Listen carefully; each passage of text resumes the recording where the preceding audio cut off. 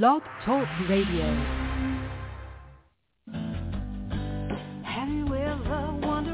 Welcome to MindShifters Radio with the Forgiveness Doctor, Dr. Michael Ryce. I'm Jeannie Ryce, your co-host.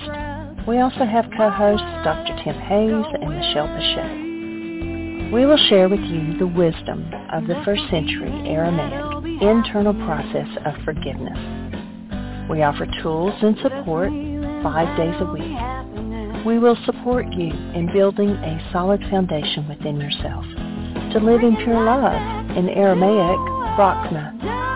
Michael is the author of the book, Why Is This Happening to Me Again? For more information about the forgiveness process, please visit www.whyagain.org. And now, welcome to the show, MindShifters Radio.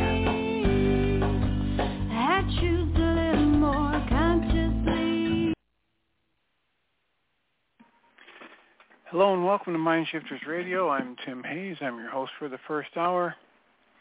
And today is Tuesday, February 14th, 2023.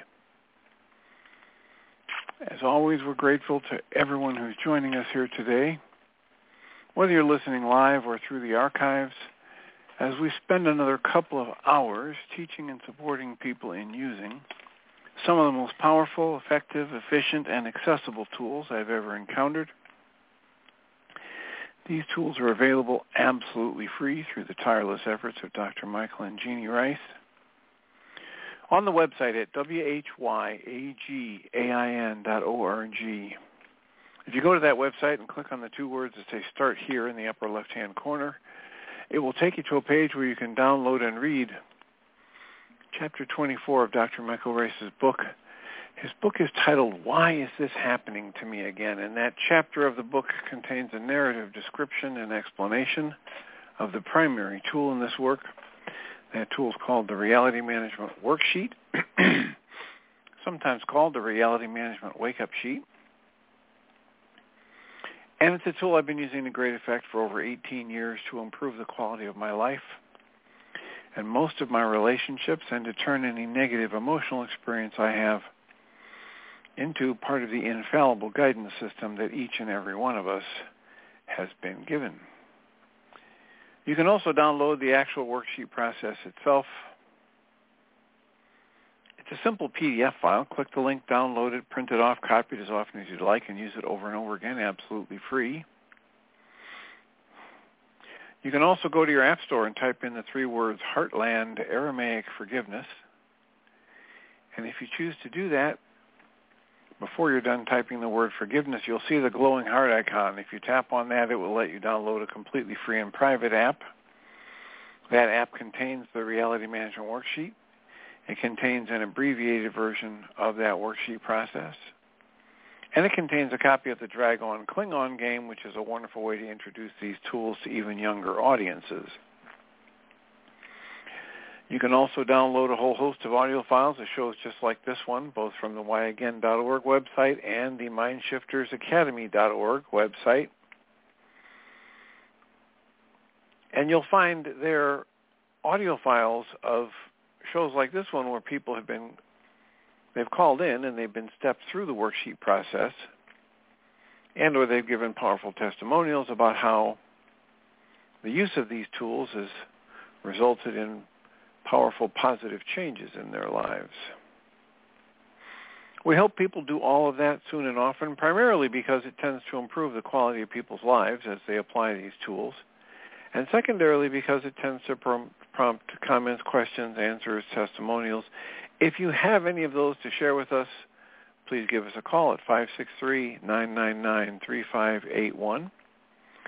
If you call that number and press 1, it'll put the little icon of a hand by your phone number. I will announce you by your area code and turn on the microphone, and we can have a conversation. We greatly appreciate it whenever anybody chooses to do that, because it makes it far easier for us to live into our intention with this work when people let us know how we can be of assistance. The goal is to be of assistance, and that's far easier to do when people give us a call. Alternatively, people can send us an email. You can email me at tjh@mindshifters-academy.org. And or you can email Jeanie at jeanie@yagain.org. That's WHYAGAIN.org. And if you do that, we will read those comments or questions, address them, have a discussion about it, and then as time allows, let you know with a return voicemail or email or whatever what day and time we did that, and then you can listen back in the archives to hear what was shared or what your comment or question or testimonial stimulated. And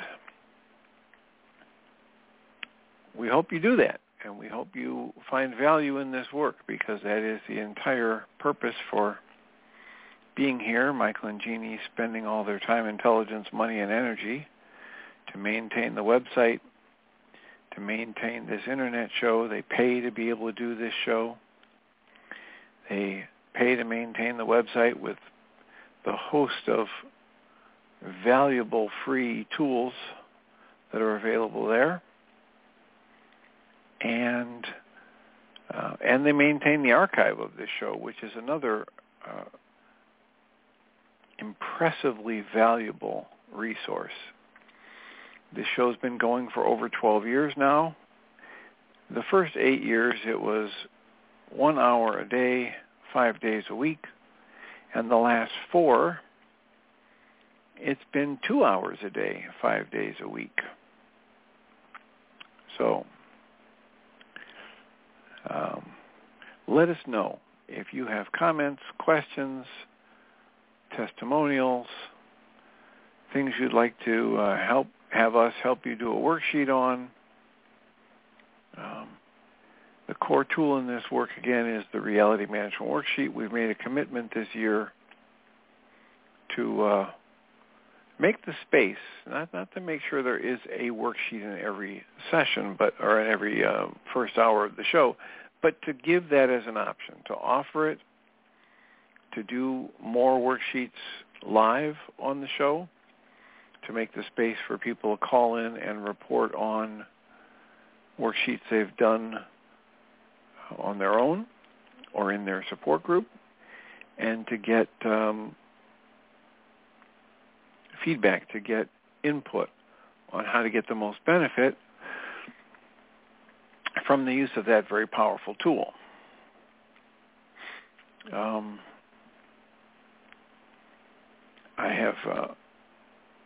I think I mentioned yesterday that I had awakened with a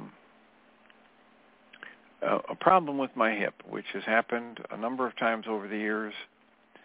I was blessed to be introduced to a chiropractor years ago who did a mind-body energy technique called the neuro-emotional technique.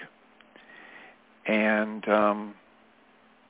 his use of that neuro-emotional technique was life-changing for me. It essentially introduced me to what Dr. John Sarno was doing without mentioning Dr. John Sarno's name. The idea that my mind energy, my emotional upset, when it is lodged in the body, creates tension or spasms, and it can create, reduction of range of motion, and it can create considerable levels of pain. And if I'm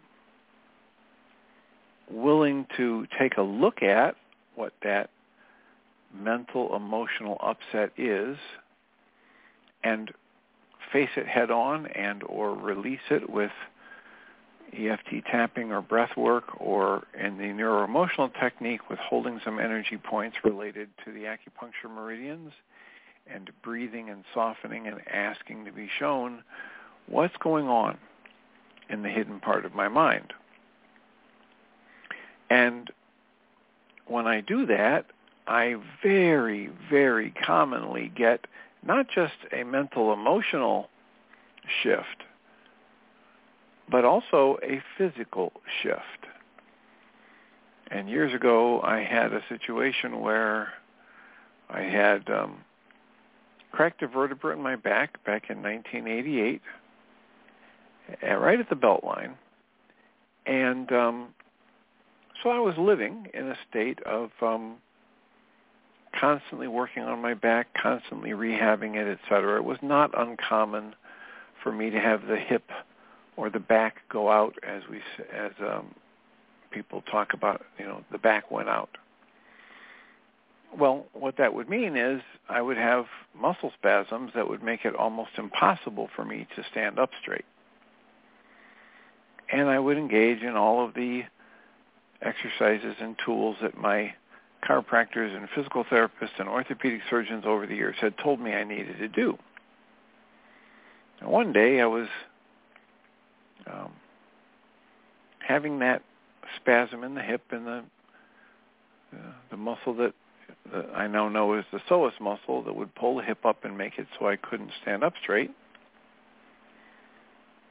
And I went to the chiropractor and he fixed it. And of course, he was such a good chiropractor that it almost always held. And he said, okay, so come back in a week, I'll make sure it's held. I went home that night and barely slept. Did get some sleep, but had a very rough night. Worked the next day, seeing patients all day, and called him the next morning and said, I can't wait. I need to come see you immediately. So he said, okay, come on in. Let's see what's going on. And sure enough, the hip was completely out again. So he did the physical adjustment to release some muscle tension and move the hip back into place. And then he said, now, before you get up off the table, let me test your energy system to find out if there's an emotional component to this. And sure enough, there was an emotional component. And so we released that emotional component, and I felt the psoas muscle shift and pop and release. And the way we got to that in that energy technique system was he asked me, so what were you doing when the hip went out? And I said, well, I was moving this large toolbox in the garage. And he said, why were you moving the large toolbox? I said, well, because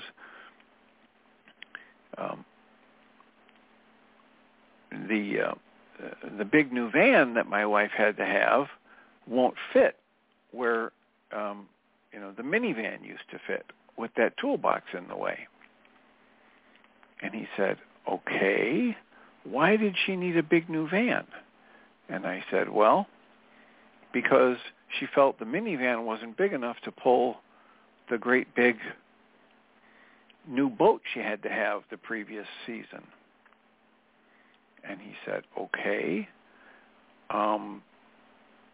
have you ever, had any fear about being able to afford to pay for all of this? And I said, well, I don't know. Let's do the muscle testing. And sure enough, the muscle testing said, yep, Tim's afraid that he's not going to have the wherewithal to be able to pay for all of this.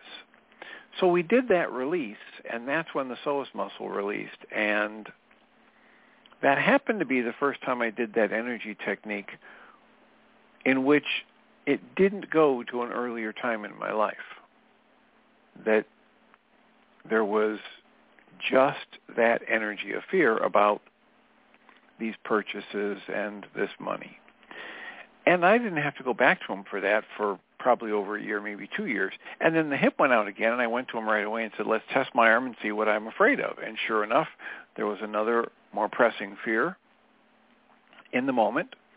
And we did that energy work, and I did the release, which is almost exactly the same as the reality management worksheet. I basically say it's perfectly okay for me to see and feel whatever is going on, and I release any attachment to it, and I just breathe and soften while I'm holding these energy points related to the acupuncture meridians. And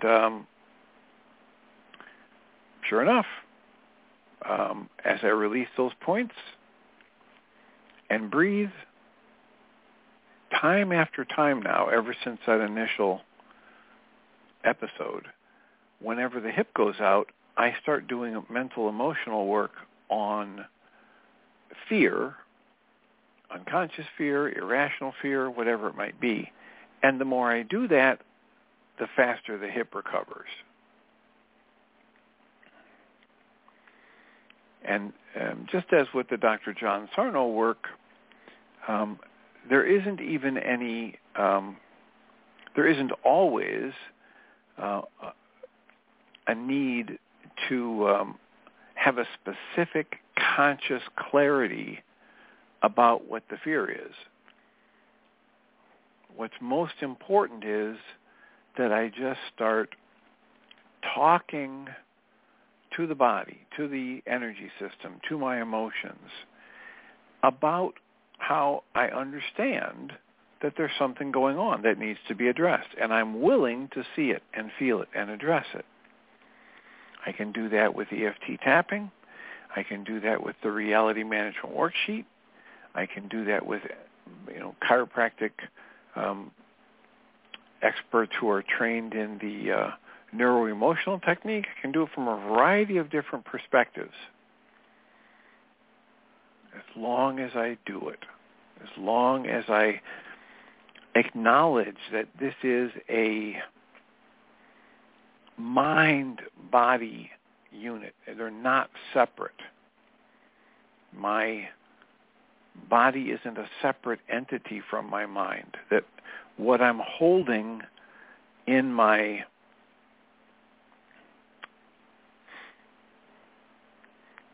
the mind, in the body's energy system, in my unconscious, conscious, subconscious, preconscious, whatever you want to call it, is impacting the functioning of my body. And as long as I'm willing to address that on a regular basis, as long as I don't get completely caught up chasing down physical remedies or solutions for this ache or pain or discomfort that I have, I open a different access to the upset. And my experience has been life-changing. It's almost exactly the work of Dr. John Sarno. It probably uses awareness of his tension myoneural syndrome, in which he identifies that if I hold mental emotional tension in my tissue, in my body's energy system, and it gets activated, and it causes a contraction in muscles or a spasm, if it reduces the blood flow and therefore the oxygen supply to tissue, even as little as 5 to 10% for just a few moments, that's enough to initiate excruciating pain. And if I'm willing to talk to the energy system, if I'm willing to talk to the body, talk to the mind, acknowledge that there is an upset, acknowledge a willingness to address it at the mental, emotional level, rather than chase off into physical treatments, alternating hot and cold ice packs and other, electrical stim, deep tissue massage, hot and cold, alternating. All the things that people commonly do for mental, emotional upset, for the physical trauma that they're experiencing in the body, rather than looking at the mental, emotional upset. If I'm willing to address it, I frequently get shifts in what I'm experiencing. And so, lo and behold, yesterday I started doing that work. I did a worksheet or two on fear, because I have the understanding that when that psoas muscle spasms and makes it seem like my hip has gone out, in quotes, the hip has gone out or won't go into place or is very uncomfortable, or the muscle, the psoas muscle itself, won't let me stretch out my leg. Then, within a reasonably short period of time, I mean, this kind of thing used to happen to me, and we would say, oh, the back went out. And it could be 2 or 3 weeks of me hobbling around and going to chiropractors and going to physical therapists. And these days, yesterday's hip discomfort was almost completely gone by midday. And again, as I mentioned, it isn't even necessary that there be some big aha release, and that's why I'm not, reporting on worksheets I did, because there was no big aha. It was just, let me do a worksheet on fear. What might I have some fear of that's happening in my life these days? And cancel the thought and the goal and ask to be shown the hidden part of my mind. And then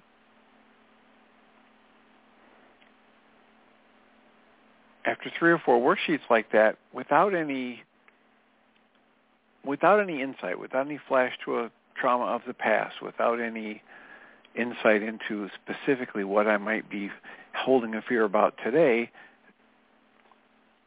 the hip released. The pain decreased to almost nothing. The range of motion was restored.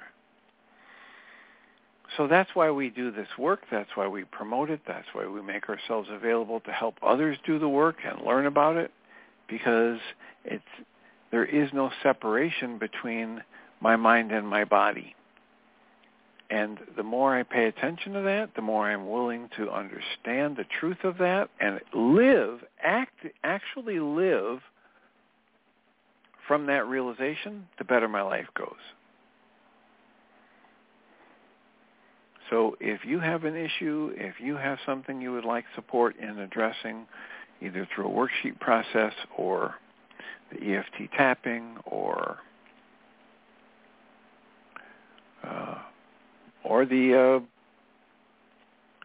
the tool that Michael calls the MindShifter, which I refer to as targeted journaling, give us a call, 563-999-3581. Call that number and press 1, and we can have a conversation. How can we support you? What might be on your mind today that would be good for us to explore?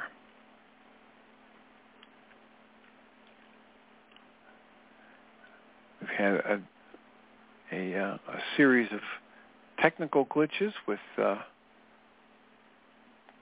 Blog Talk. We still can't get the chat room to function. And for the first 10 minutes or so of today's session, the switchboard wasn't allowing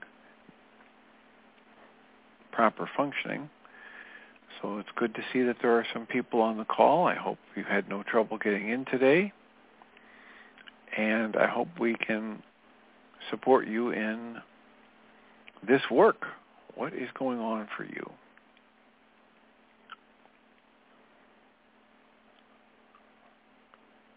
I spent another, I'd say a large chunk of time in the past day listening to the audio book from Christian Sandberg about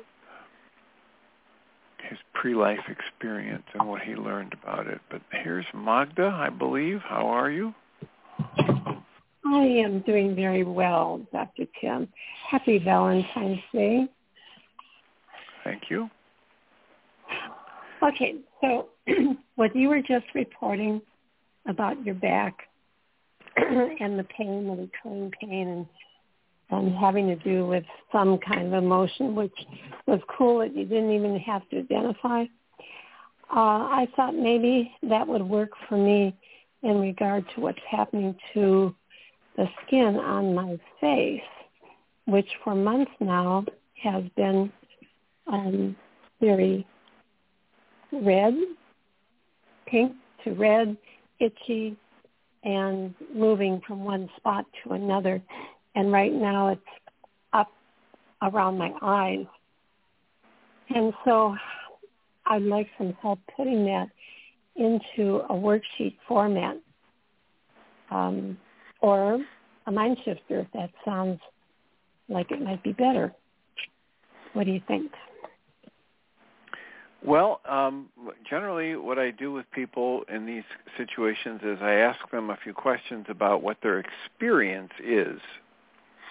And so, if you're having pain, physical pain or the itching, then you can put that on the worksheet as this is what's happening and this is the set of thoughts I'm using to create a particular emotion about it, whether it's fear or anger or frustration or resentment.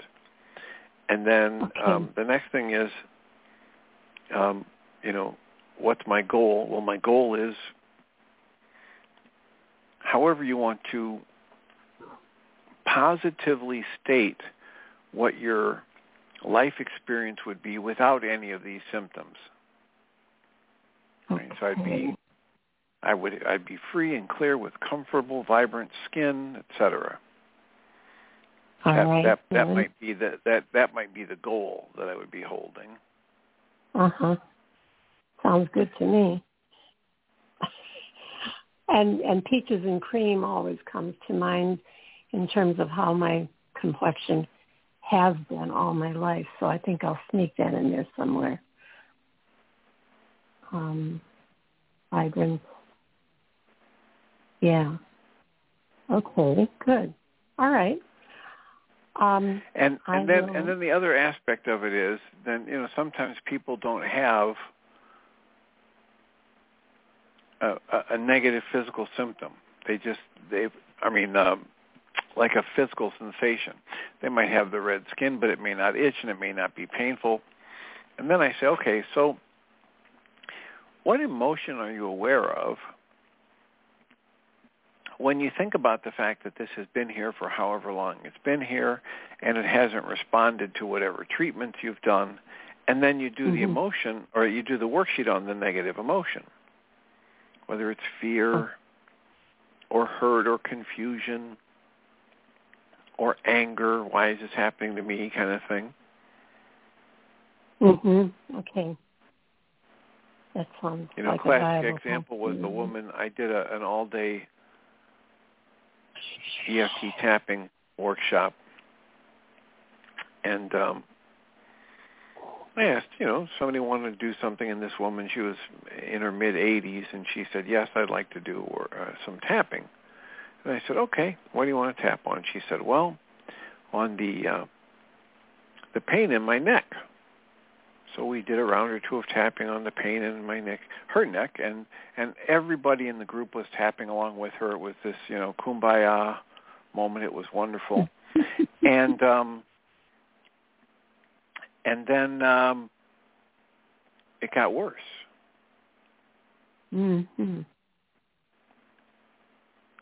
And now she's really upset. We did another round of tapping, and it just got worse. And I said, okay, well,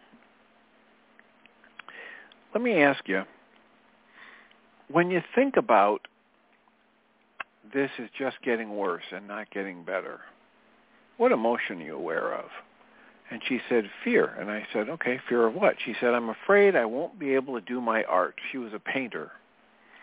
And she said, I'm afraid I'm not going to be able to hold the brush and do my art.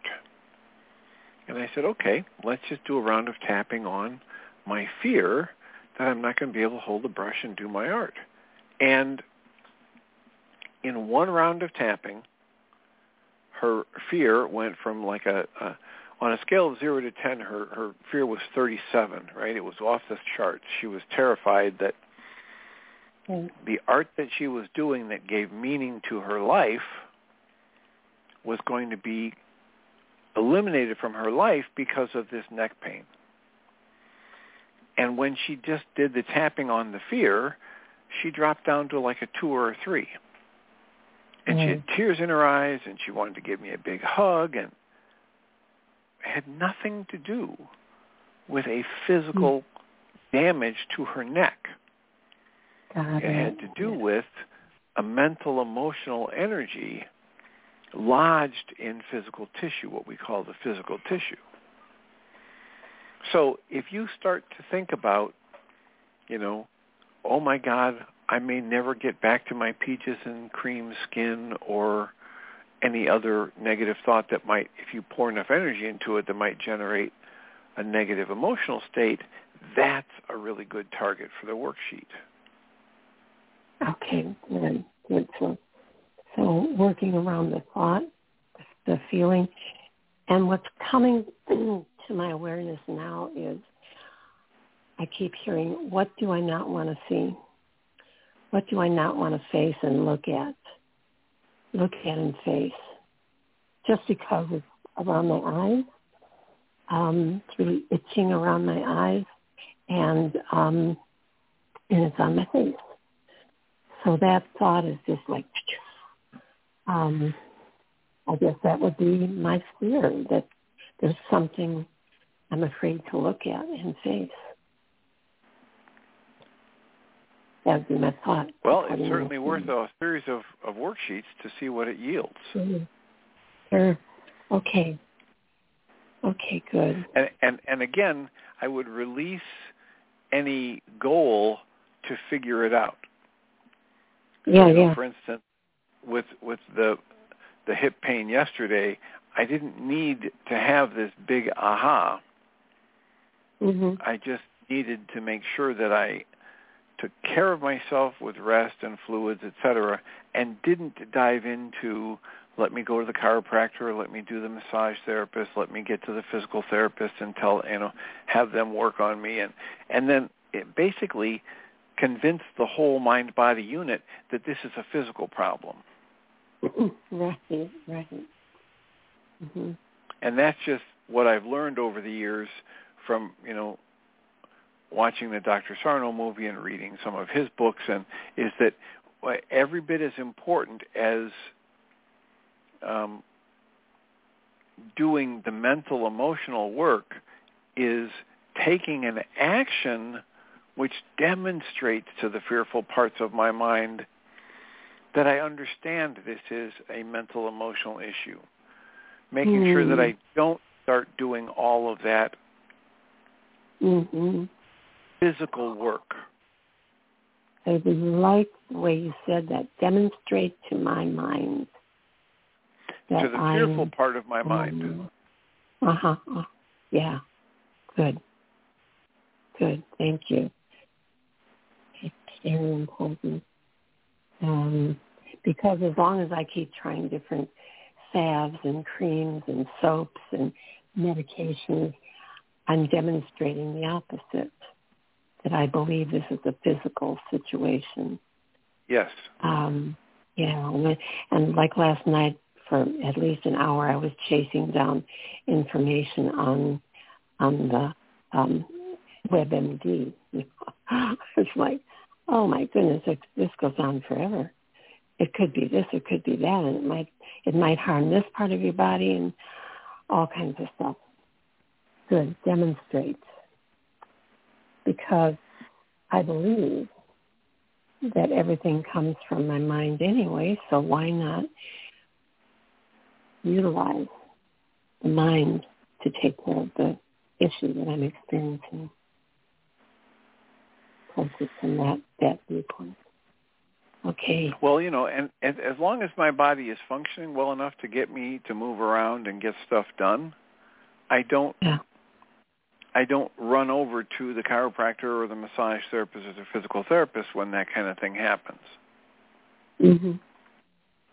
Now, if I was unable to move, I'd I'd reach out to the medical profession and I'd see what they have to offer to get me moving again. Yeah. It's not like I have, this complete phobia and I never go to doctors, and it's just that there are certain things I've learned over the years, and I've gone for years, many years, doing the standard medical practice, the allopathic medical routine, to very little, if any, good effect, other than they keep me coming back as a good patient. And they want to keep throwing, meds at me, and they want to keep throwing surgeries at me, et cetera. Right. Yeah, good point. But after years of that, I finally realized, and reading the Dr. Sarno work, that what I was doing with my actions was telling my mind and my body, I think this is all physical and my mental, emotional has nothing to do with it. At the same time, I was giving lip service to how, it might be a mental, emotional issue. But when I take an action, like I do the worksheets, or I do the EFT tapping, or I get somebody to do the neuroemotional technique with me, then my actions are lining up with my words. Super.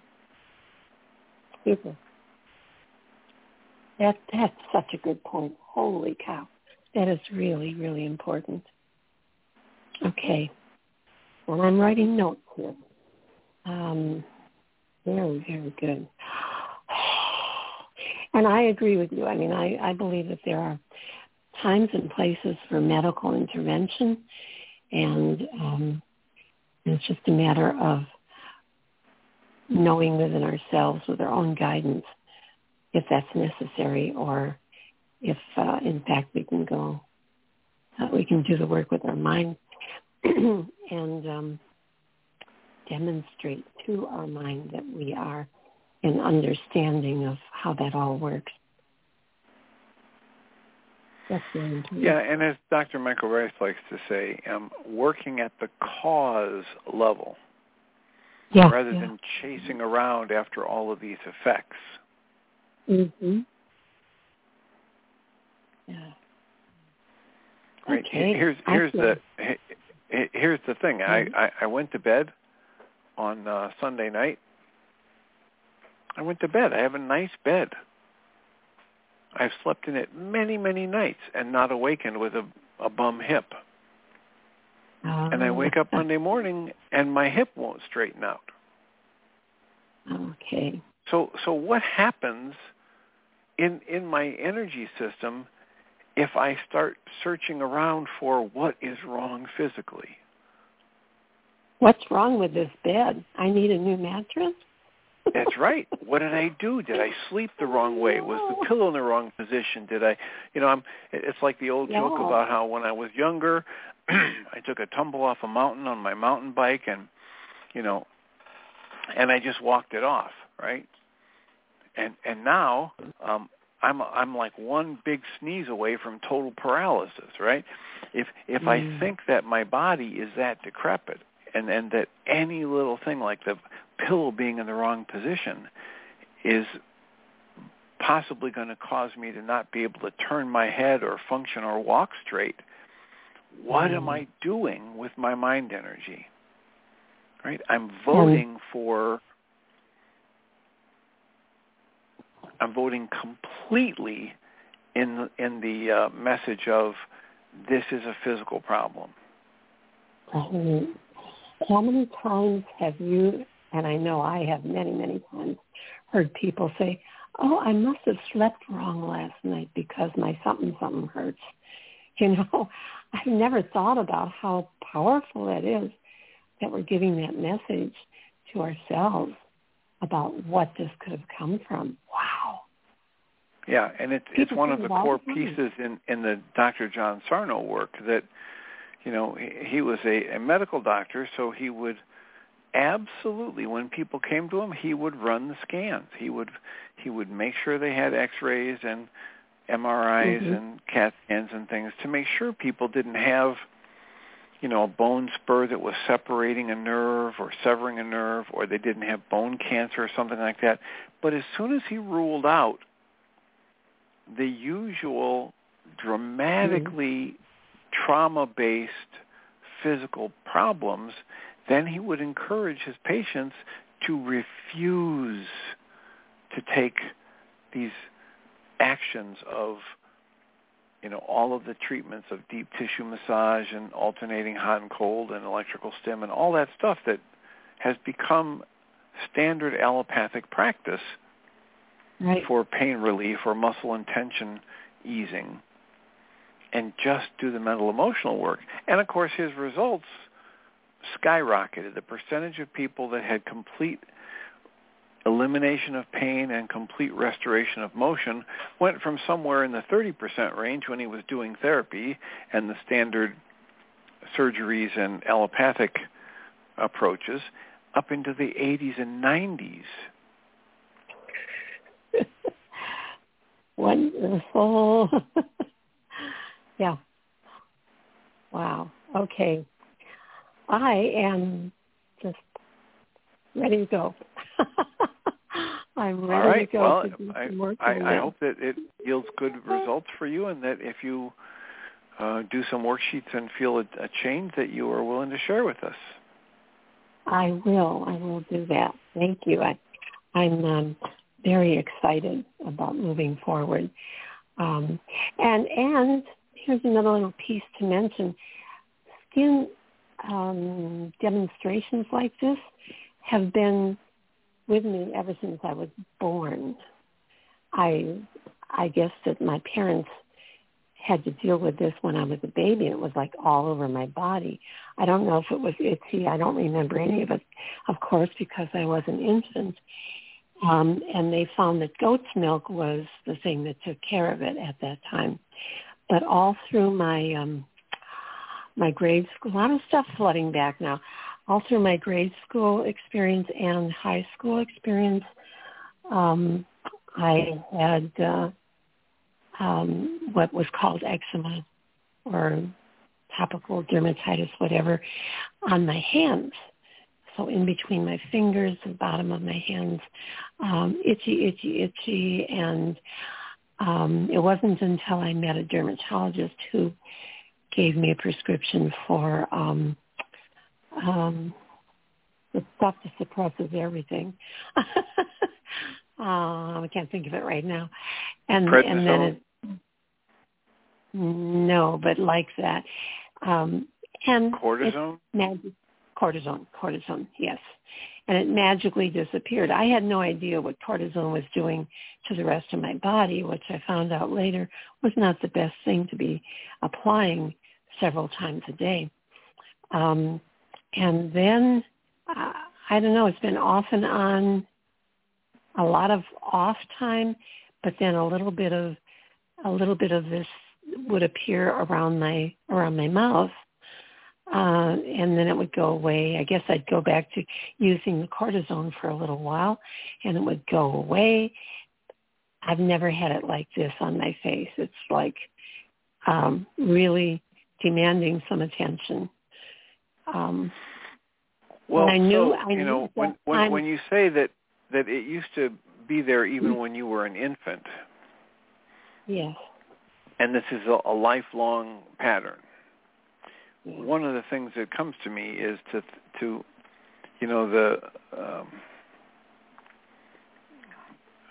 the way the book is titled, "It Didn't Begin With You," and it's a book by Mark Wolyn about Wolyn, maybe NN.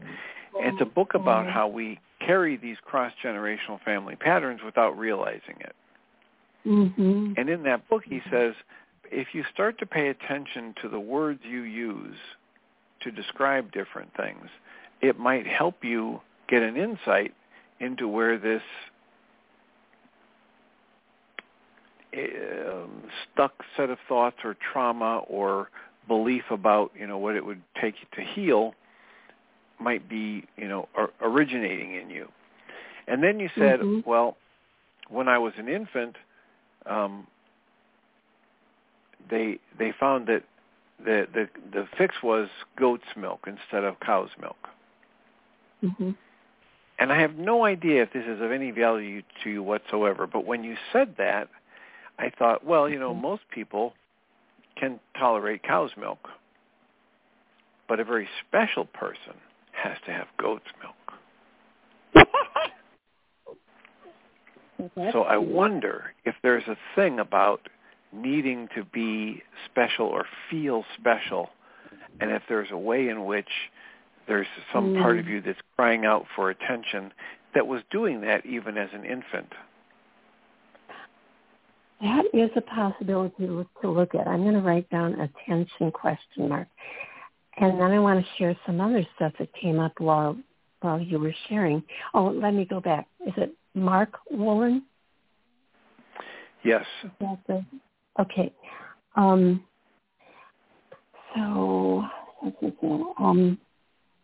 Okay, one of them just slipped. You know how it goes. Okay, one thought that I had was somewhere in my later teens, I guess, I noticed that there seemed to be a correlation between my skin having eruptions wherever they happened to be happening at that time in my life, which was generally my hands. And the correlation was between stressful events coming up and the coming up of the stuff on my skin. So that was one thing that I noticed, and I determined that my skin was actually like my barometer for my emotions, and how conveniently I have forgotten that. Because I think that's really true. And then as I was remembering the goat's milk and the being born with this jazz, I also clicked on the awareness that I, as an infant in utero, I was hearing all of the fighting and screaming and yelling and all of that was going on between my parents all that time, all that 9 months. I had a kind of a spontaneous, when I was getting a massage, had kind of a spontaneous memory of not wanting to be born, not wanting to come out into the world. And so, wow. So that's all I have right now is just the memories. Does that say anything to you that you'd like to share? Well, just the idea that, if you've forgotten that your skin issues have always been a lifelong barometer, then, EFT tapping, journaling, worksheets about what might I be stressing over in my life today other than the skin issue, and or what might I be blocking from my awareness that at a subconscious level I'm stressing over or worrying about. Okay. Great. I needed you to put that together. And then the other thing is that when you just said, here you have this memory of being in utero and thinking, I don't want to be born. I don't want to go out into that mess. Yeah. Well, then, present-day worksheets or MindShifter journaling on it's safe for me to be here, right here today where I am and whatever's going on. How simple that was, and I couldn't get that. I didn't figure it out, Dr. Tim. You figured it out. Thank you.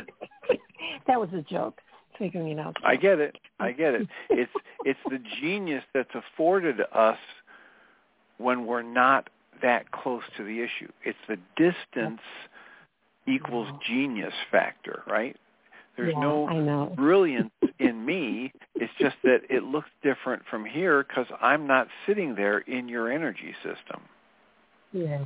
I have what you the 30,000-foot perspective or the bird's eye view, etc. I love that. That's a great one to quote. The genius of distance perspective. Right. It's super true. Absolutely. Okay. Wow. My page is full, and I feel full right up to the tip top of my mind and my head right now. Thank you. You're very welcome and deserving. We appreciate the call as always. You can listen to whatever's left of our show, and I look forward to hearing how that all works out for you. Okay, I'll get back with you. All right. Thank you. Blessings. Blessings to you. So we've got about 7 or 8 minutes left. If that doesn't spark comments or questions from anybody on the call, I think maybe we aren't even going out over the airwaves. But that's the kind of thing that we can start tapping into when we refuse to buy into the culture's training that we are just physical and that we are victims of our physical being. So the call-in number is 563-999-3581. How did it land with you to hear that processing from Magda? Again, it's all about today's show so far has panned out to be how my mental, emotional stresses are manifesting in what I call physical symptoms. I know it's not a new topic for this show, but it is a new set of concepts for a lot of people. I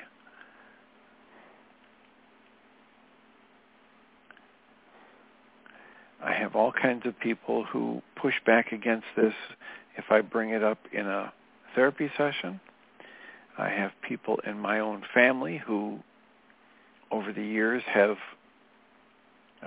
pushed back very strongly against the idea that the mental, emotional is every bit as important to address as the physical. And that most of the solutions I find to the physical, and I put that in quotes, quote, physical, close quotes, symptoms that I have, most of the solutions I find to them at a cause level have far better outcome and far fewer side effects, right? Physical effects that our culture has taught us to label as side effects, when really they're not side effects at all. They're just effects that we don't want. If I take a pill, if I have a surgery, if I, slather on the cortisone salve, it has effects, period. And some of those my doctors want me to have, and they say, oh, those are the main effects. And then all this other stuff that happens, those are just side effects. And that's just a semantics game. It's basically saying whenever they say side effects, what they mean are the negative effects of this pill or this treatment. It's not about just some random willy-nilly, coincidence. If I take a pill, it has effects. The ones my physician wants me to have, we call main effects.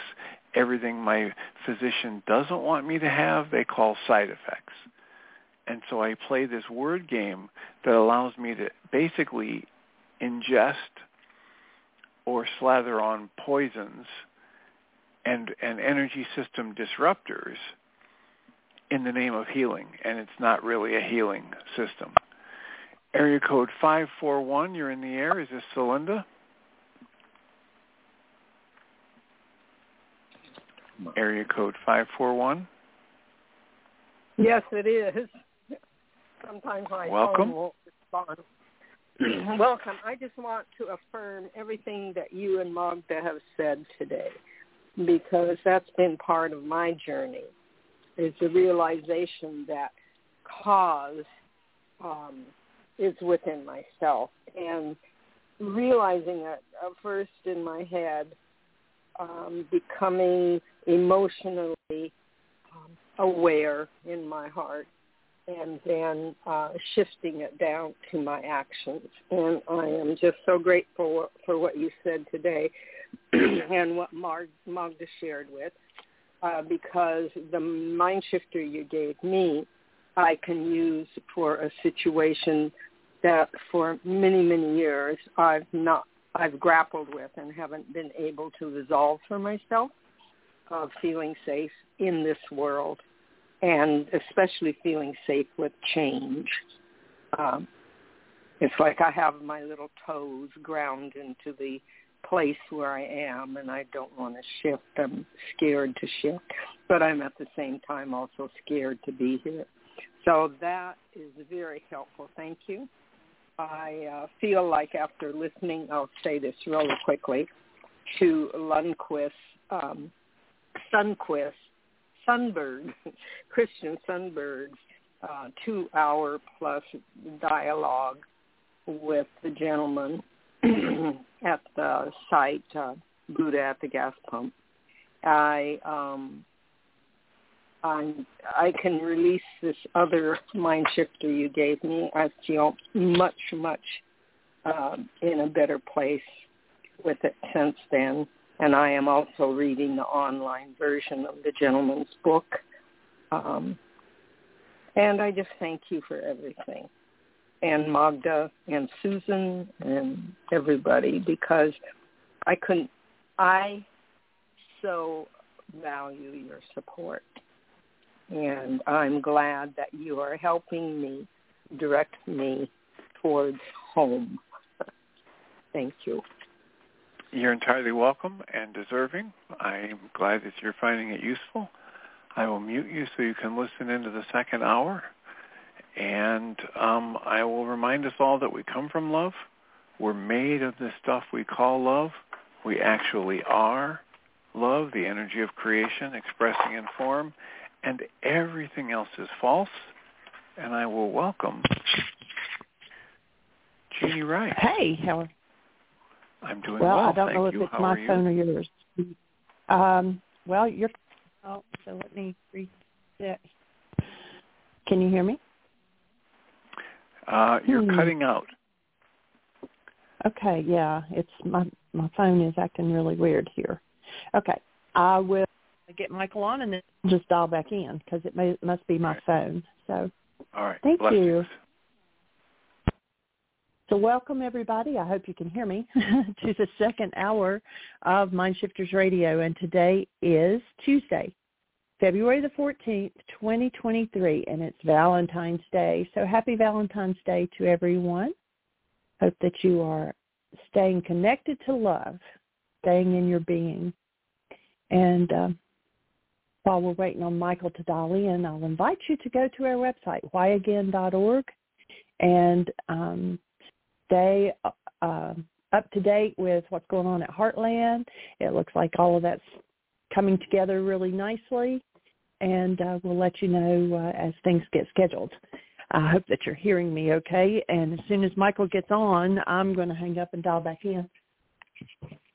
They said my phone's cutting out, so as soon as you get on, I need to hang up and dial in. So we welcome you to the show, and press 1, and that puts you into queue. And we'd love to hear from you. And what else is new? Let's see. We've done several things on the website. If you haven't seen the pictures of Heartland, the people that are wanting to use it in August wanted to see some photos of the buildings and property. And okay, somebody just texted me and said my phone seemed fine, so thank you very much. Okay, I won't call in then. I'll just wait. So, but I added a whole page out on the website. It's under, let me go out while I'm talking, multitask here. And so you can go out and you can look. If you've never been to Heartland, then it'll give you an idea of what things look like. It's under Heartland, and it actually, there's two things. One says Heartland Bell Tower. That was a project that Patrick Quinn actually got us started on a few years back. And so it's got pictures of from the beginning to the end. And then there's one that says Heartland Photos. And if you click on that, you'll see pictures of the Heart Center, pictures of each of the buildings, of the Bell Tower. And then there's pictures of different people working in the kitchen, lots of pictures of Ari, of course, because he was always part of the kitchen. And his presence, or the absence of his presence, will be felt this year when we start back up. Bless his heart. He was there in 2019, which was the last time that Heartland was open. Also, there's pictures of Julie and Patrick out there, and Patrick's moved on as well. But you can go out there and look at some of the different groups and the Heart Center, and the tiles were absolutely beautiful. There was a group, there's actually a picture of the group that participated in creating those tiles that year. And anyway, and a couple pictures of the property. So go out there and look at that. If you've never been to Heartland, or even if you have, you might see yourself in some of those pictures. And Susan texted me and said my phone sounded fine, so I'm going to stay with it. But welcome, Michael. And happy Valentine's Day, sweetie. Yeah, you too, sweetie, and to everybody else. Holding a space for love to be present in every life on the planet. And yeah, your phone sounds just fine. So welcome, everybody. Honored and delighted that you're here. And we have the opportunity once again to expand this conversation about how to recover the truth of who we are as human beings. And a lot of times people talk about recovery, but they talk about recovery as though it's recovery from a disease. No, it's recovering the truth of who we are. That state of being active, present love that we're each designed to function out of. That's the bottom line of all that we do, although we say it 1,000 different ways because there are 1,000 different blocks in the mind to experiencing ourselves as the truth of who we are. But that's where we want to go. And Ms. Jean, do we have anybody in the phone queue with a hand up or anything happening in the chat room? No, on both of those counts. However, I did get an email from someone, and it was a young lady who is going through a little bit of trauma, and I sent her the links for her to do a. I'm trying to multitask and get the email open as I'm talking. Anyway, I sent her the links to take a personal code evaluation, and several of the areas that were her top challenges she was in crisis in. And I sent her information, and she said, well, maybe I just need to wait and take it when I'm feeling better. And I said, no, I said, it's probably absolutely perfect. And I gave her the example of when we were in the midst of the COVID episode, and that it gave me the opportunity to look at fear that normally I would have pushed down and not paid attention to, and said, oh, it's, I'm too ill to do this right now. Anyway, she wrote me back and she said, I disagree with you and I think I need to retake it. So what would you say to a person like that? I have not responded back to her. There's work to be done, and I would suggest that she take the results that she got. I mean, literally, you could take it every day. You could say, well, I had this going on yesterday, so let me take it tomorrow, and then tomorrow I've got this going. Well, let me take it until I get what looks like a great set of scores. I would suggest being settled with what's there and going for it. Yeah. Start to work with the assignments. Otherwise, the mind's going to try and figure it out, and the result of trying to figure it out it just doesn't happen. So that would be my offering.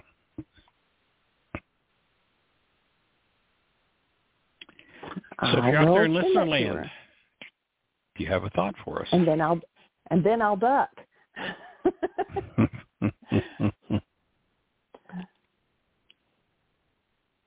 Yes. Well, today being Valentine's Day, let's talk about functioning as love. We had a hand. Well, then let's put that on hold and let's go for the conversation. All right. I think it's Miss Susan. Welcome, 610. Hi. Michael, I sent you a video, and I don't know if you had a chance to look at it, a very short video. But this is a Valentine's Day story. Our own Michael here, in his little walks in the park, has run into a group of women that I'm sometimes part of, but they usually walk later than I do. A group of about 6 women who have kind of taken him under their wing, looking out for him. And one of them knows a woman who runs a small facility for old people in various states of, aging, some with dementia, some with physical problems and so forth. And today being Valentine's Day, these women organized a lunch over there, made Valentines for all the people who live there, which is 24 people, and asked Michael for a fee if he would come and sing and play his guitar. And he was a little bit grumpy about it because that's kind of not a very flashy gig. But I said, Michael, they're paying you. You get yourself over there and you do it. Yeah. So he said, okay. He goes over there, and I, follow, and there he is, all set up with his little blind dog in a carriage with him, and he's bringing out all these oldies, Over the Rainbow and all kinds of oldies, and the people are sitting there swinging their heads around and sometimes singing and clapping a little bit with him, and they're talking to each other, and it's kind of a happy mess, but I hear him, and it was just gorgeous, absolutely the most sweet thing. And the woman who was waiting on tables is the owner of the place, and she's like an angel. She's probably of Indian descent, and she comes to everybody and she pats them on the back and she says, "What would you like? Would you like this or would you like that?"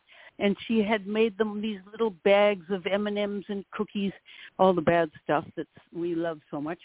And it was just such a sweet thing. And so I wanted to tell you that our Michael got out there today and did a gig, and the woman said to me, he would be perfect for happy hours here. Maybe we could have him come in the late afternoon before supper and play for a while for us on a regular gig. That would be awesome. A regular gig.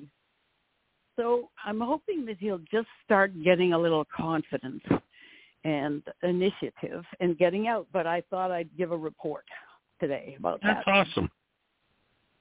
Yeah. That's awesome. Well, congratulations to Michael. I'm going to send him a text and just say I heard about your gig and how successful it was, and congratulations. Oh, good idea. A little reinforcement never hurt. And they're paying him, a reasonable amount, and he helped me with the refugees right before that for a couple of hours, and he's very good at that. Runs around, washes all the cups, and he doesn't talk to anybody. And if it gets too hectic, he'll pick up his dog and run out and take his dog to the lawn for a little walk. But basically, it's been good. So anyway, that's a report. Happy Valentine's Day. Yeah. Well, glad for Michael. Hope that opens things up for him. I hope so too. Yeah.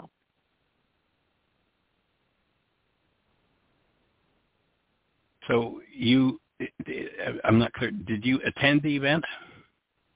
Yes, yeah. I left a little early because I wanted to hear the radio show. But he's probably just finishing up now.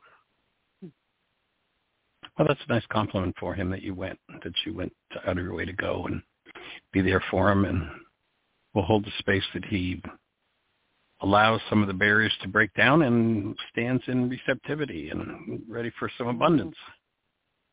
Valentine's Day, opening hearts. All right. Sweet. Thank you for letting us know that. You're welcome. I thought you'd like to see him in action, too. The video clip is very short. I sent it as a message to you. I hope it came through. Maybe it didn't. Cool. Anyway. I just looked. It is there, yes. I haven't looked at it yet. I was out working in the garden doing compost just before the show. So. Oh, that's But good. as soon as the show is over, we'll get to look at it. Okay. Cool. Well, anything else exciting in your world, on your mind? Last night it ended up getting late. We were going to watch your performance, and I had the words, but we didn't get to doing that last night, so we'll probably do that tonight too. Oh, that's very For your nice woman caught. I've been feeling a little badly about the piece. It's not really suitable for a one-time shot as a sermon in the church. It takes some getting used to. It's not readily accessible on first hearing. You know, it took a long time for me to realize that, but so I've been feeling kind of a little down about it because I put in a lot of work to it, but it just didn't hit the mark. They performed and it's perfectly acceptable, but it doesn't really work. So, well, probably it's something that people have to have brain cells for. Well, and that may be just like even Tim Bingham, who has heard me practicing the piano part for a long time. He said, you know, I liked it, but I would really have to hear it several times before I could feel it the way it should be felt. And I thought, well, gee, he's married to me, he's in my house, and that's how he feels. That's probably right. It's probably right. So I've been dragging myself around with my chin on the floor, feeling a little badly about that. You know, I have read through the words that you wrote to it, and I think it's just right on track. But again, somebody who's used to the traditional interpretation, it would take, I can understand how it would take time for them to get it. But I think I got chills reading it. Oh, thanks. Well, I think the main objection is it's a recounting. And a lot of it is quoted from Scripture, a recounting of the story of how the woman was brought before the Pharisees and threatened with being stoned to death. And it's a lot of text. And it's done as an oratorio, which means there's no real acting, minimal acting, no costumes, no fancy lights or anything. It's to be a kind of a meditation, and I don't even call it a chancel opera on there. I call it, I think, a musical homily or something.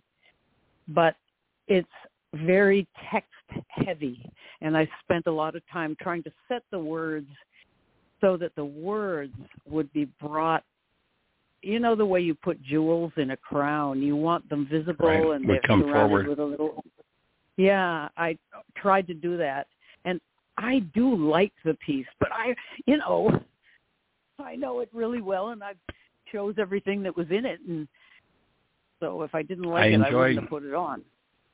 Yeah, I enjoyed the twist of, you know, he became my protector. He didn't judge me. He didn't, I forget what, he took two flip sides. He didn't condemn me, but he was my protector and put himself in the place to be attacked. I thought that was a very powerful way to say it. Well, it's true, and that was, just think of it. I mean, they hated him anyway, and they were wanting to get a reason to get rid of him, and then he does this. He knows he's putting himself right on the chopping block. What a guy. Mm-hmm. Yeah. But he's certainly intellectually 1,000 steps ahead of them. Yeah, totally. So anyway, I've been feeling kind of low, and I know depression is part of the work we've been doing. I mean, you suggested some work, and I've been doing my wake-up sheets on itching and sore shoulders and things like that. And I'm in the healing crisis at the moment. Well, it sounds like this one is more about rejection, the old message of not being good enough or capable enough. Yeah. So that would probably be the worksheet to do. Okay. All right.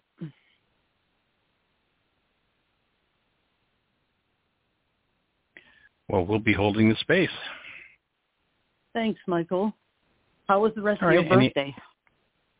It was good. We went out for dinner and just had a quiet evening.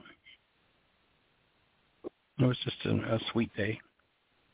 And I think today, after we're finished the show, we're going to go out and rent a trailer. We've been waiting for Jeannie's stepson's truck, and that has been working. So we're going to get a trailer and get the rest of our compost for the new garden today. Wow.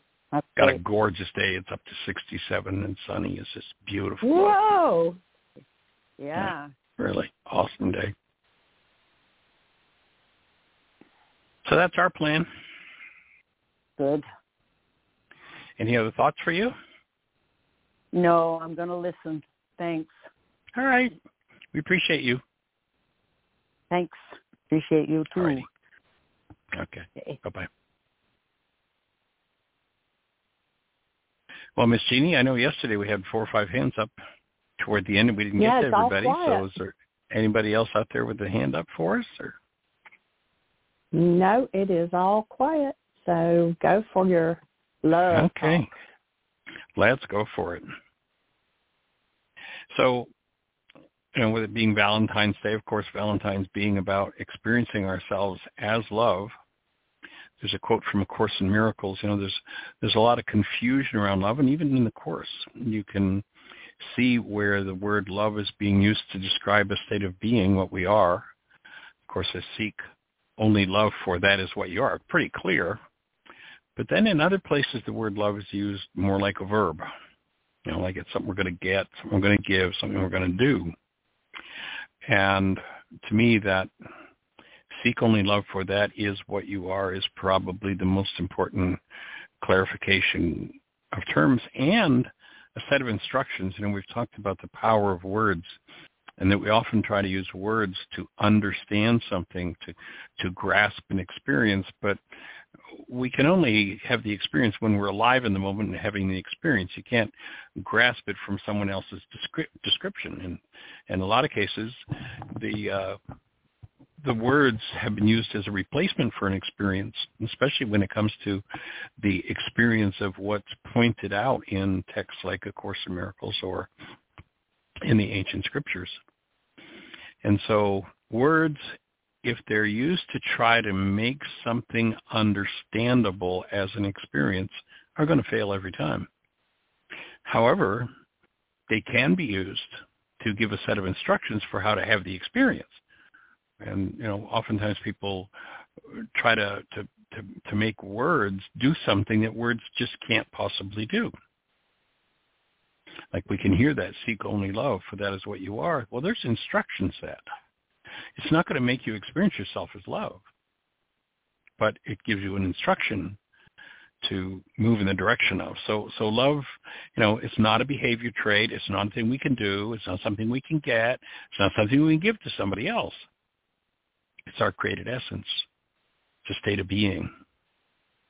So we have people running around the world, therefore, I love you, or I want you to love me. And if you get the real meaning of that word, or at least what it's pointing toward, it's pointing not toward something we're going to do or get or give, but it's pointing toward something that we are. So it's a noun, not a verb. Tell my mind to be loving. My mind tries, with the experiences and beliefs that it's acquired through 1,000 generations, to guide me to be loving. It's going to follow that goal. And the many bizarre behaviors of non-humans that have been done in the name of love are, they're legion. The parent who says to the child, I'm only beating you because I love you, is not functioning as a human being, is not functioning as love, but repeating a generational belief. Oh, this hurts me more than it hurts you. And is functioning out of a lie, out of an instruction in the mind that's based in a lie. So repeating the generational belief for something that somebody's read in a book, and of course that particular non-being mind's definition of love is, well, the best way to love this child is beat them into submission. And you look at historically what's been done to children and young people.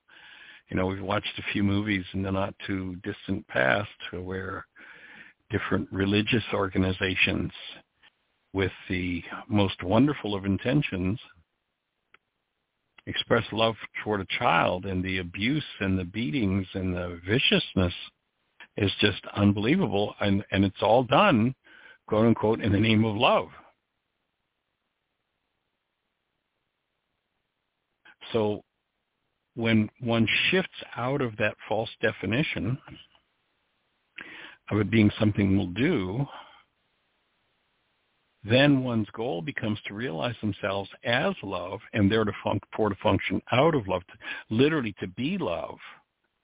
A person who's got that as a goal could never get lost in the error of, I'm only beating you because I love you.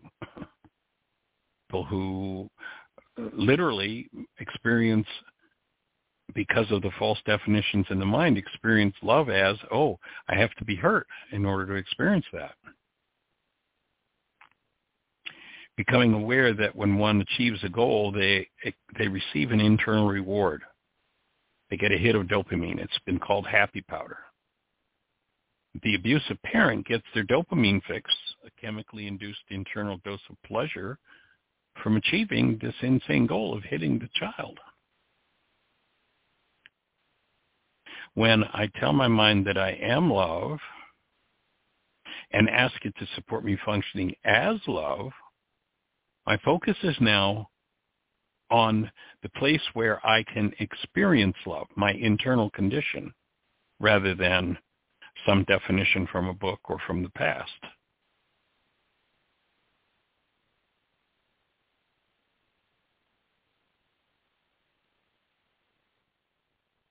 So to recognize who we are as a human being, and then if I make that what I'm heading toward, then if correction's needed, I've got the tools and the understanding for achieving that goal that can be accomplished.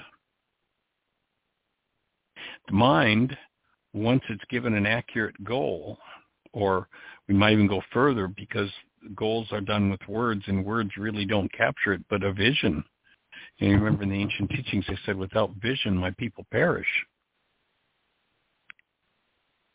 When my mind is handed that vision, when I'm open to that higher mind of love, bringing in an experience that doesn't filter through my past, then my mind will tend to produce behavior prompts that support me experiencing the truth of who I am.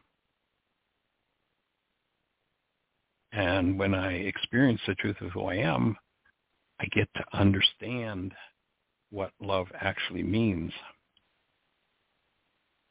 Now, I've had people who don't get the distinction of those two refinements, and it's just like, well, what does it matter? So let's imagine, let's use an example. Someone has a severe circulatory disorder, and they go to the doctor, and the doctor tells them they need a specific treatment to fix the problem with their cells. And you ask them which they're going to treat. They're told there's the epidermis and then there are epithelial cells. Well, they sound pretty much the same, so what does it really matter? Epidermis, epithelial, well, it's just a few letters. If you work on the incorrect aspect of the body, then,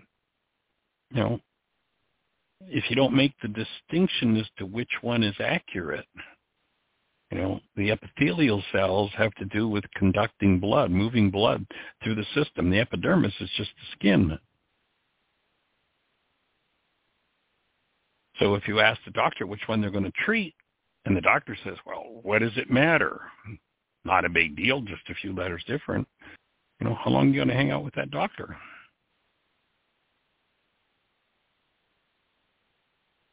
So to get back to the truth of who we are as human beings, and to make this particular day a celebration where I'm willing to bring the truth of who I am to my relationship with you.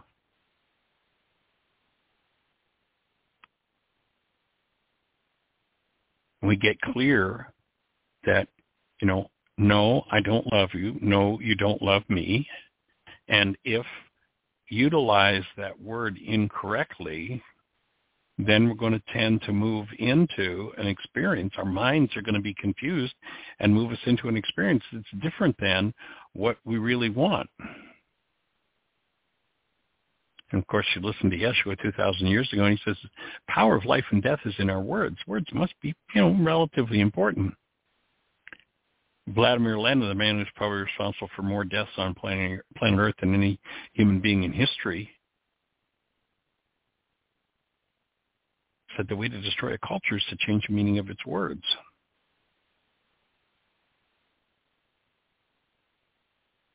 Becomes an extremely important distinction in refining our understanding of who we are as human beings. And of course, how many words is it going to take to describe what that presence of love is, what that human being is? I don't care how many you stack up in a book. It's never going to equal the experience of being who we are, or it's never going to give us an accurate definition. It can kind of speak around the edges of it, but the experiential definition we've come up with in this work is hold a newborn child. And when you hold a newborn, you realize the child's not loving you. The child is love. It's a state of being. And I'd offer that we set ourselves up for failure when we attempt to, quote unquote, love ourselves, instead of saying the goal to experience ourselves as love in every circumstance. And then when we can't do that, to forgive or remove anything unlike love that surfaces. And when we do that, the only thing left is this state of being, this state of love.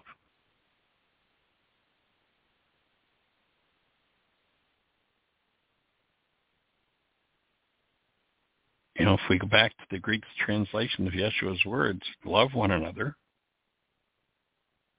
that Greek degradation never came out of his mouth. If Yeshua sat and listened to somebody saying that, they'd say, that's all Greek to me. And forcing this Greek imposed meaning into Yeshua's mouth leaves us stuck in an error upon which most of our others rest, because we've lost awareness and the ability to function out of who we are because we've been misled by words. You can't do love. The command in Aramaic was be the presence of active love, and there's a world of difference between those two. One command leaves us striving to do, that is, to do the impossible, and the other, the Aramaic, explains something achievable.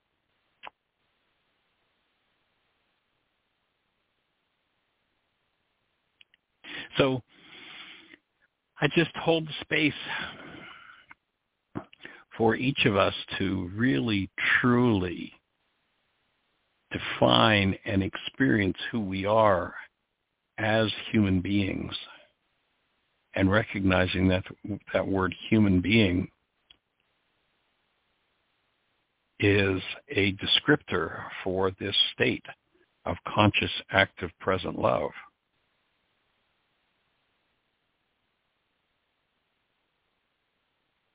And one of the other thoughts in A Course in Miracles that I enjoy is one that says, you need to hear the truth about yourself as frequently as possible, because your mind is so preoccupied with false self-images.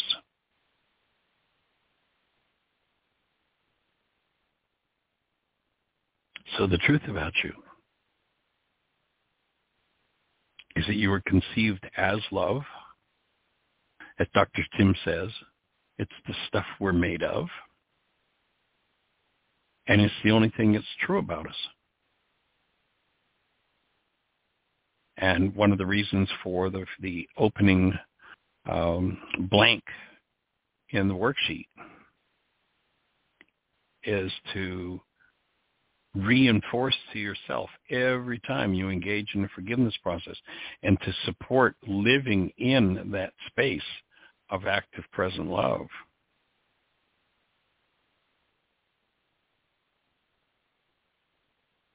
Each worksheet starts with I, Michael, who am love. And here's some stuff I'm doing.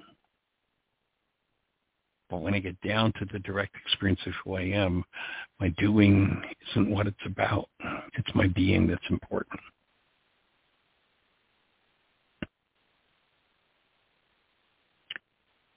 So that's my offering for Valentine's Day. Holding the space for each and every one of us to experience ourselves as who we are and to truly function out of that state of being. Appreciation for the opportunity to interact with each and every one of you as the presence of love and to create support for each of us recognizing ourselves.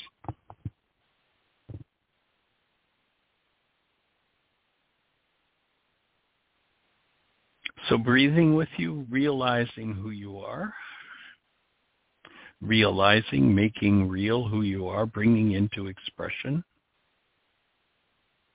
this presence of love. And I wonder if that arouses any thoughts for anyone. If you're listening to the show on one of our syndicated stations, then we can't see you on our control panel and you can't talk directly to us. However, if you call the call-in number for the show, which is 563-999-3581, if you call that number, you'll be listening to the show directly. And then, if you push 1, we'll be having a conversation. So what's on your mind? How can we support you? 563-999-3581. Push 1, let's talk about it. Ms. Jeanie, do we have anybody in the phone queue with a hand up or anything happening in the chat room? No, it is all quiet. Where did all those callers go from yesterday? You had a whole lineup when we finished the show. Put your hand up now. Don't wait till the show's almost over.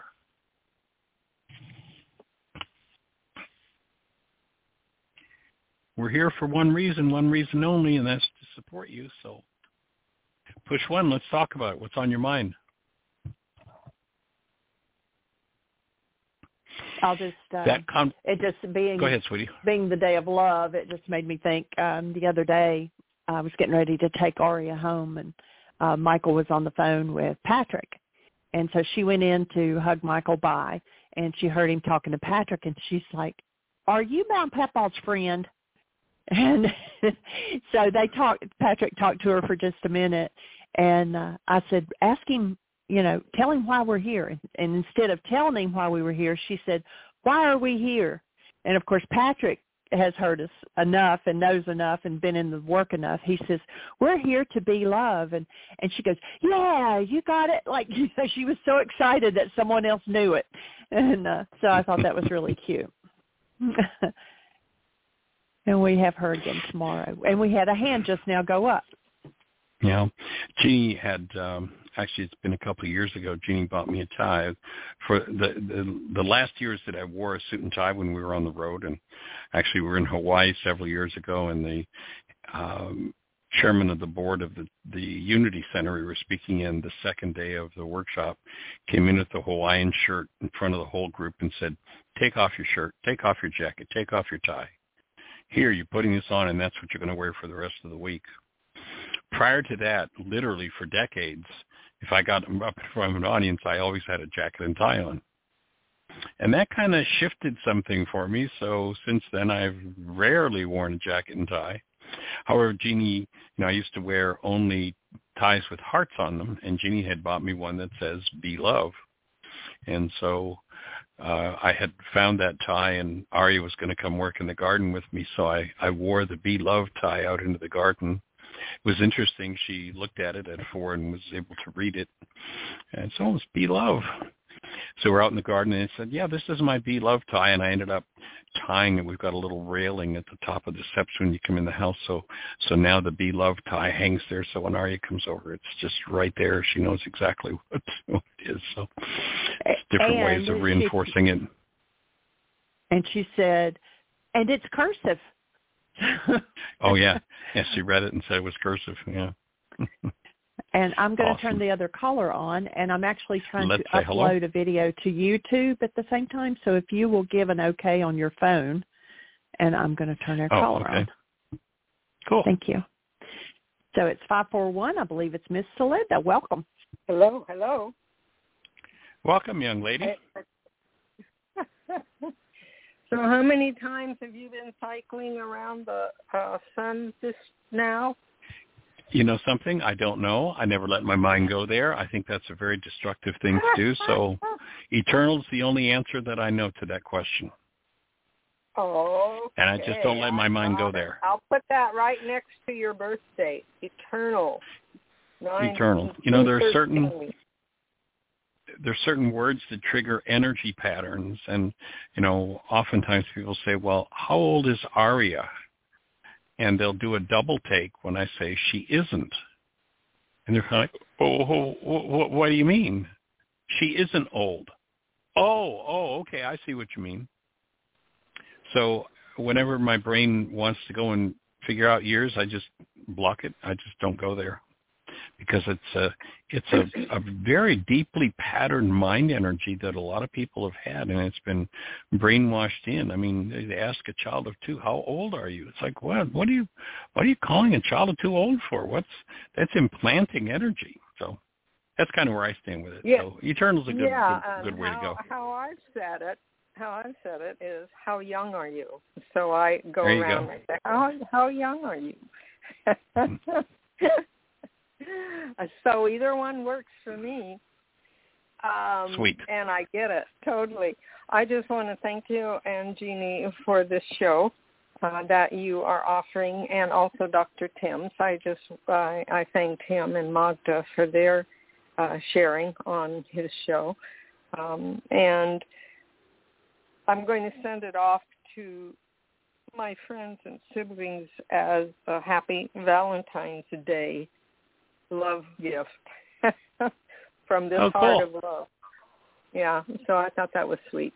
So I thought I'd let you all know. And that's pretty much all I have today, other than just added a new little jewel about eternity there. So we'll work with that. Awesome. Very sweet. We appreciate you. All right. I especially appreciate the little gifts that you send to Arya. And she gets so excited when she gets a piece of mail. And also, maybe you can text me, message me about Jeannie's birthday and Arya's birthday, so I can remember them on those days. That would be wonderful. If you happen to know Tim Hayes' birthday, text me that one too. Otherwise, I'll ask him too. I don't know Tim's eternal day. Okay. Well, I'll find out. And but Arya is what, August 21st, Jeannie? Oh, can you text it to me after the show? Because I won't remember it long enough. All right.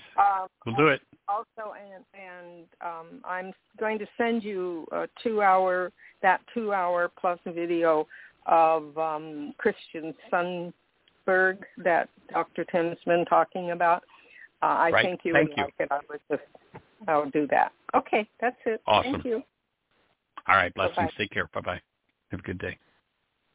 Happy Valentine's Day.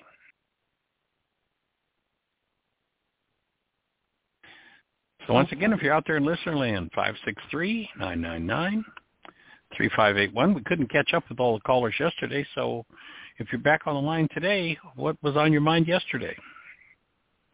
Let's hear from you. Push 1. Let's have a conversation. We've got 20 minutes or so left, so we've got lots of time for conversation. While we're waiting for everybody to think about what they might have to say or share or ask questions about, we are looking at a Food and Forgiveness and Work program at Heartland, probably starting around the 8th or so of July for 16 days. And then looking at perhaps a 9-day Why Is This Happening to Me Again residential intensive. If somebody's ready to join us for that, let us know. And then a PhD who teaches the Waldorf teaching method, the work of Rudolf Steiner. He's got a group that are going to be coming and using the center for 10 days to do a teacher-type training in Waldorf education. So lots of different things happening at Heartland. And that is a private group just for his group, correct? Oh, yeah. That's not open to listeners. No. I think there might be if there's someone who's been engaged in the Waldorf education, I think there might be an opening for someone if they'd like to join. Although Danny he's taken, and I don't have all the brain cells to explain it, but he's taken some of the original work and the original thinking of Steiner, which doesn't necessarily go into most Steiner education, as I understand it. And I'm certainly, if I'm in error, I'm certainly willing to be supported in correction. But it's quite a different approach from what I understand to what most people do with Steiner education. So I don't really even have. I've been reading some of his book, but I really don't have the brain cells to adequately explain or define what the difference is.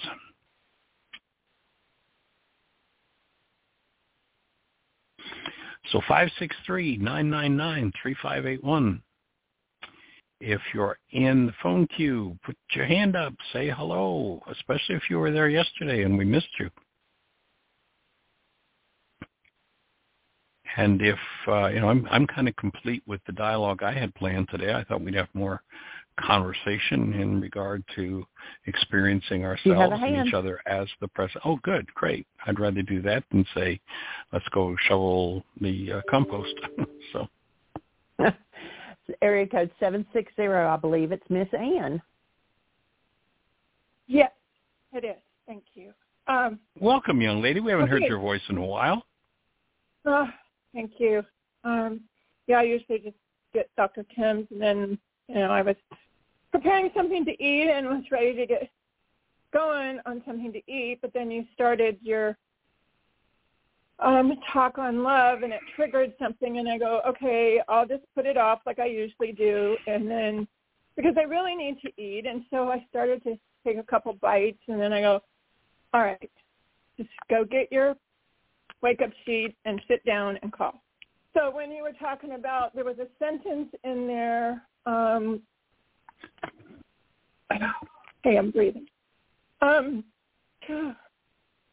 There was a sentence in there that talked about pain, and the pain, it kind of just came out of nowhere, because I was doing things, to take care of myself yesterday and feeling good about it, and then it's like when you started talking about that, it's like, clearly I have some more work to do on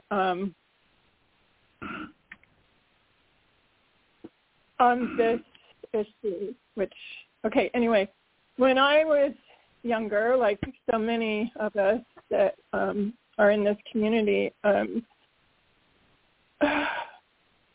we needed that effect, we thought we needed that effect from the parents, and in this case, my mom. And I didn't get the touch, and my dad wasn't available. He was off in the Coast Guard, whatever. And anyway, so I need to put in, I'm Ann, and I am feeling pain because I inflicted it to, when I was at my babysitter's, she was babysitting me, but then I was watching her kids as I got older. And right. The thought specifically, and I've dealt with this before, so again, I thought I had dealt with it, but I wouldn't have been triggered by what you were saying if I didn't need another level of healing. Must be at a new level of vitality. Yes. I would spank when one of the younger children, clearly younger than me, one of her two girls, when she did something wrong, I would spank her, and then I would comfort her.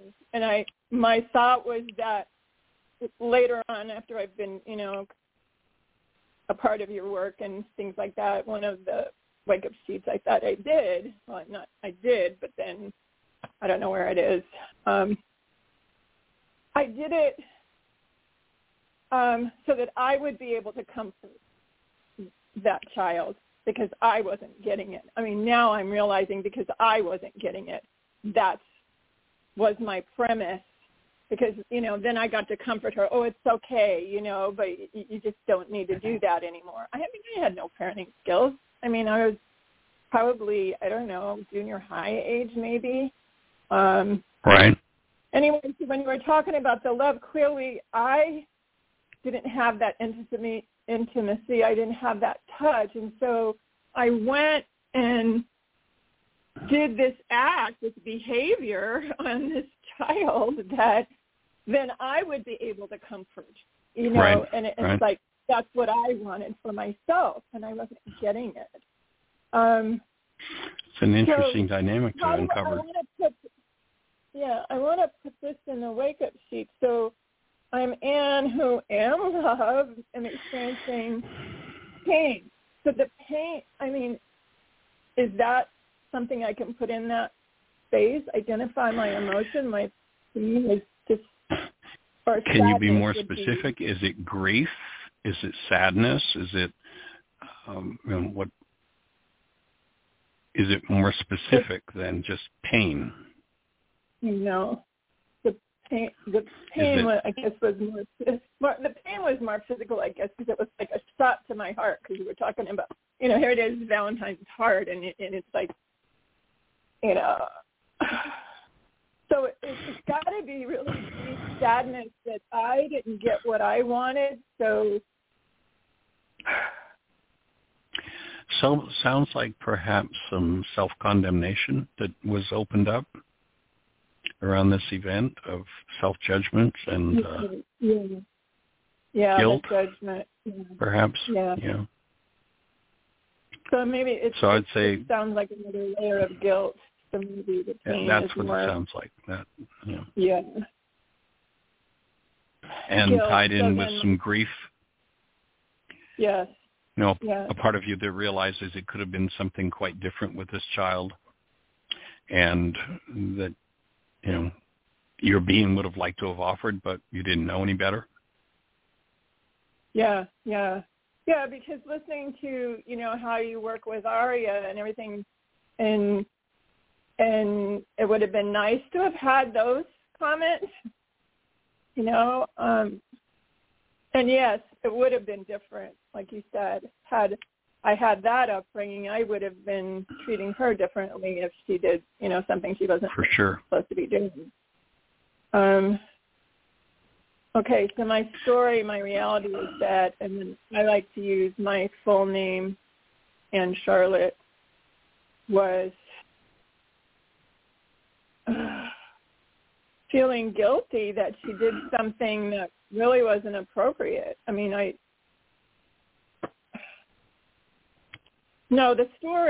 My story is the act that I did, right? My story is that. That sounds like it, yes. Yeah. Okay. Now it sounds like a Hydra worksheet in that you've uncovered still a different aspect of it. So I'd do that other worksheet around the way you treated her.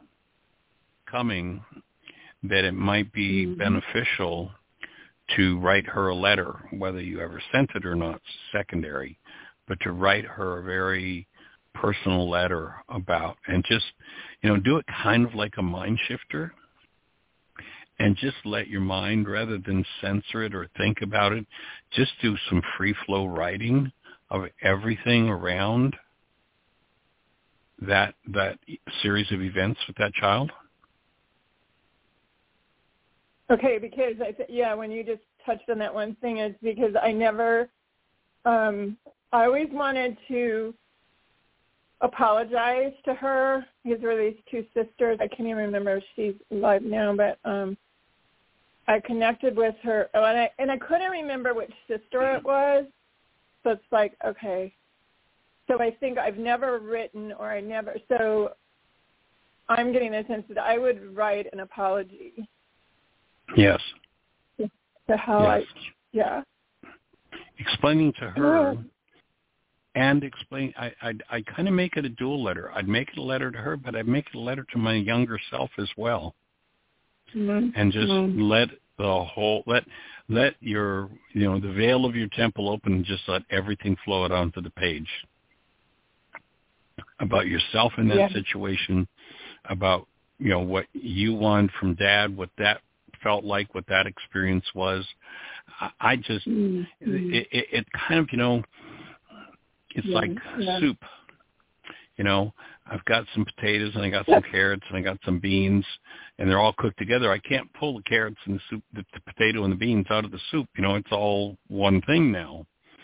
But my sense is that if you let yourself write that, you'll kind of unravel the pieces and be able to see the different aspects of it that come together when they resonate to create this level of pain.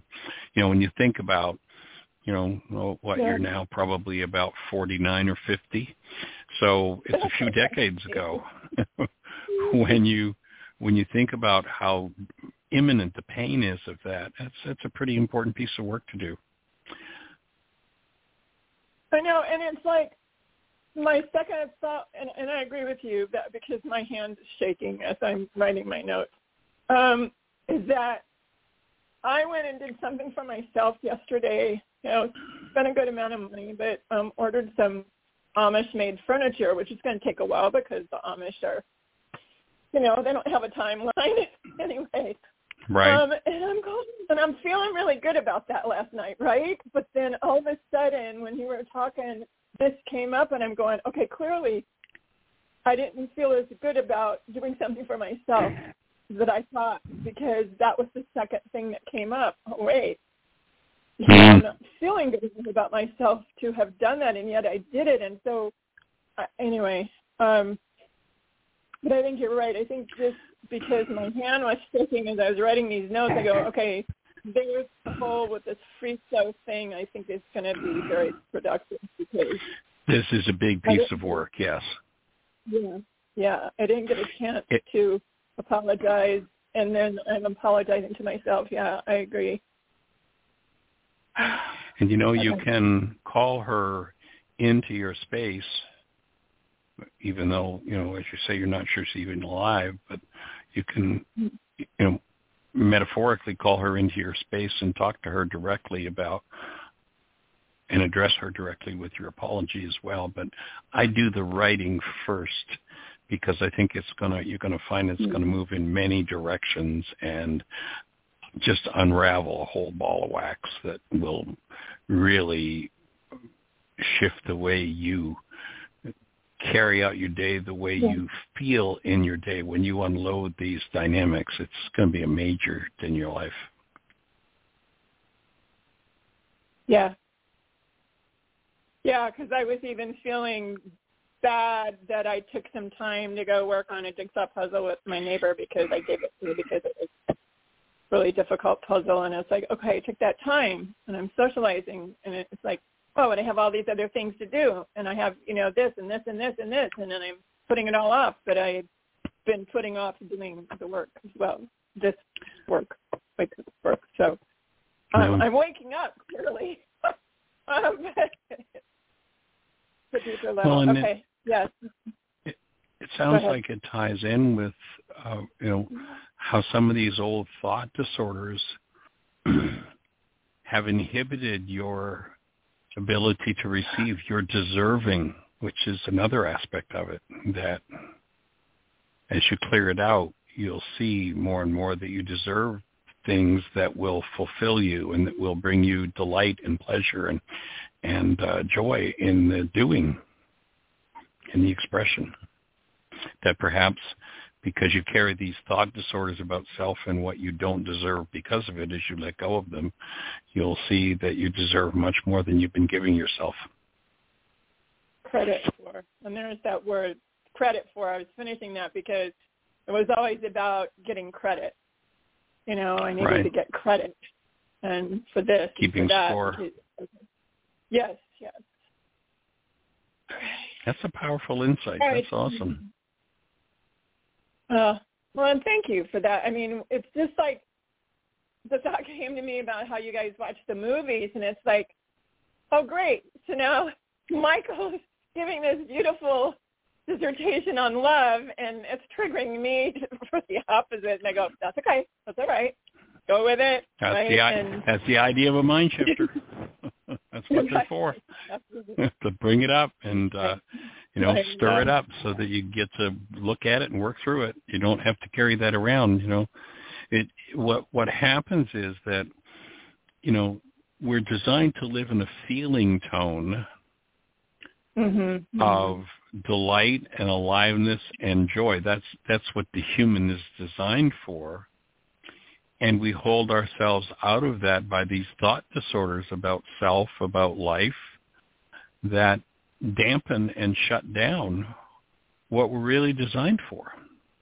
And as you forgive those things, as you remove those things, then just your daily feeling tone is going to move upward, up the scale to just whole new levels that previously your mind probably told you weren't possible.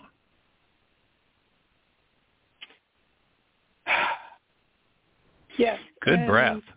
Because it answers, I've been up and down with the emotions, and so I'll turn on jazz because jazz brings up the joy in me, delaying what I should be doing about getting to the front of things. But it kind of answers that question of the up and down and the in and out emotionals, and, one day having great on track with nutrition, on track with working out, on track, and then the next day just fall apart.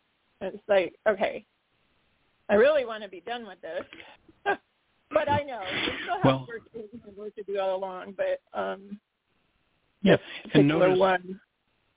notice when you do get on track, you reach a new level of vitality, and a new level of vitality, you get to access new layers that need to be healed.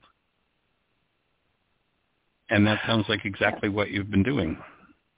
And so be gentle with yourself if you find yourself, you're doing everything right nutritionally and you're eating real food and such, and then all of a sudden you turn to junk and you realize, oh, there's something moving. Yeah. Be gentle with yourself and taking care of yourself and let yourself move through that. And, if the desire for junk is so strong, it's like, I just have to do it, then bless it and enjoy it.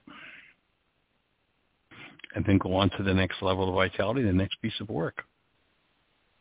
Okay, so then that kind of answers my question about, because I slid back in. I had a full month of no television, absolutely none, because I had another opportunity when I went to visit my daughter about, being off of TV because they don't have the TV on, or regular channels, cable or anything. But right. Then I came back and I did really good, and then I just fell off, and it's like, okay, I went back to my old pattern, and so then of course, then I'm feeling bad, and so I'm up and down with, okay. Next layer of forgiveness. Right. You're right on track. Yeah. Go for it. Okay. All right. Well, we're down to the last few seconds. The show is going to cut us off. So keep us posted on what's moving and what's opening. And if you need any support, you know where we are.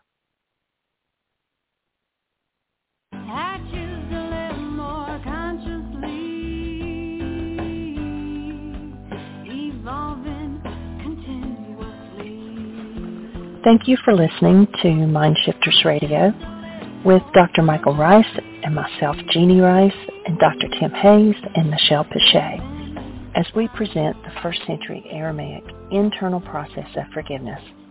We are here for 2 hours every Monday through Friday from 12 noon to 2 o'clock Eastern Time on MindShifters Radio. For more information on Aramaic forgiveness, please visit www.whyagain.org. That's www.whyagain.org.